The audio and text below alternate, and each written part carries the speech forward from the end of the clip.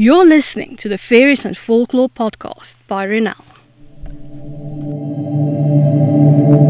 I'm dark fantasy author Renal Janssen van Vieren. With nearly a decade of digging around in dusty folklore books, researching creatures of imagination that ignited my curiosity, I'm here to share the folklore in a nutshell and how I reimagined it for my writing in An Origin of the Fae.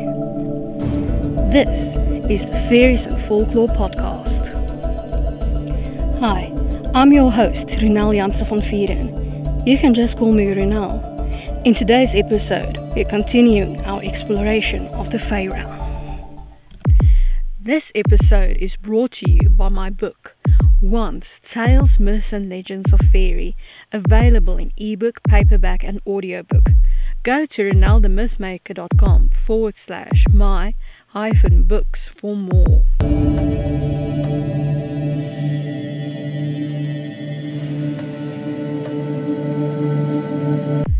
This week's episode is a bit different. I've received several messages from listeners and from readers of my blog asking about where the Fae came from, how they were treated pre-Christianity, ways to ward them off, and how to invite them to stay. That's a lot to cover, but I'll try to keep it succinct. Brownies, black dogs, bogests, hags, hobgoblins, sirens, kelpies, imps, elves, pixies, changelings, redcaps, wraiths, salkies, sylphs, leprechauns, banshees, sprites. These are just a couple of the fairy creatures mentioned in a series of folklore pamphlets by 19th century Yorkshire tradesman Michael Denham. These pamphlets were later published as a whole in London, clearly showing that people were interested in the fairy realm in the British Isles. And why?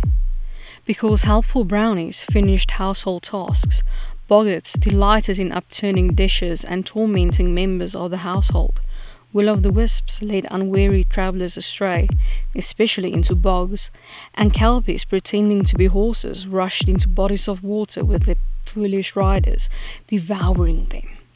People wanted to know how to keep themselves safe and how to keep the unofficial Fae around. Fairies have appeared in various guises throughout the world. The nymphs of Greece, the Sidhe of Ireland, the Miengu of Africa, the Kitsune of Japan.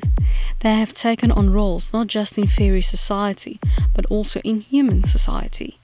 C.S. Byrne described fairies in the Handbook of Folklore as beings between gods and men, not quite divine, but not quite human either.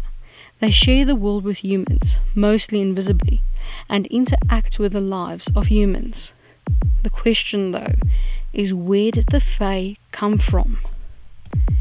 It is believed by some 19th century folklorists and anthropologists that the tales of the Fae are the result of pygmy people conquered by the ancestors of the modern British with iron weaponry.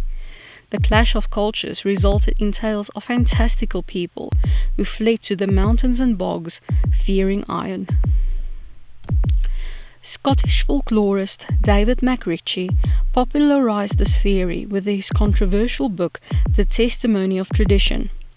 In a later book he wrote, Fiends, Fairies and Picts, he used his twist on archaeology, which was a fairly new science, to support his theory of ancient dwarf-like people. His argument was that the Fiends, who preceded the Scots and Picts of Irish and Scottish history, were skilled in magic, music, medicine and masonry. They lived in hidden underground houses, later known as fairy forts, and that the fires from these hills were the supposed fairy lights leading people astray at night. In W.Y. Evan Went's The Fairy Faith in the Celtic Countries, there is strong evidence of a connection between fairies and the dead.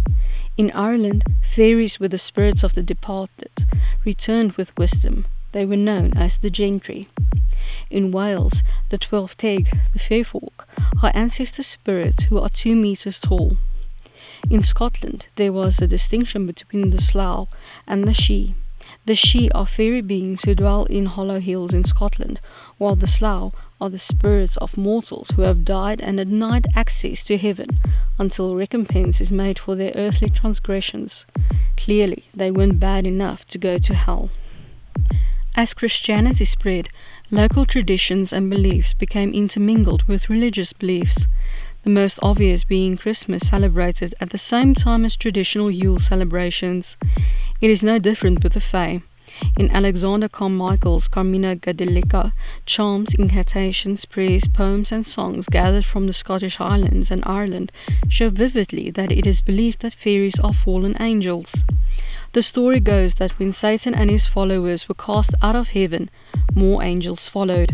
Some landed on earth, in the mountains, oceans, woods and skies, and then became fairies of these regions. They have to pay a tithe to hell every 7 years for the freedom to live on earth.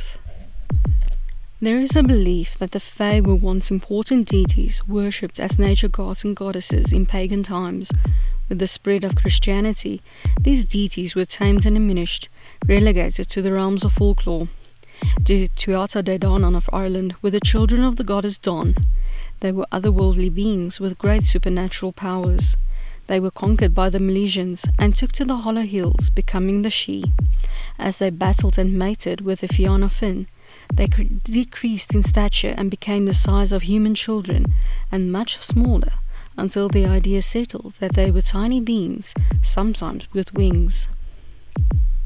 Between finding the right name for them, some preferring to call them the good folk, the fair folk, the little people, or good neighbours, to attempting to categorize them as Thomas Keatley does in the fairy mythology, going as far as dividing them into fays and fairies of romance, which are human-sized beings with mystical powers, and elves or popular fairies, the diminutive beings, things get rather muddled. Just remember that they are fickle, supernatural beings. Protecting yourself is as easy as keeping iron on you, ringing bells, turning your clothes inside out, jumping over running water if you are being pursued, wearing a cross, as Christianity had influenced the Fae greatly, and it will work on demons too, or keeping salt on you. I've done a post about iron, which you can listen to. If you want to connect with the Fae, cleanliness is a must with household Fae. Discretion is highly prized, as they don't want everyone to know their business. Leaving a saucer of milk with freshly baked bread out for them is well received and will call them to you. There is much more to know about the Fae and where they come from.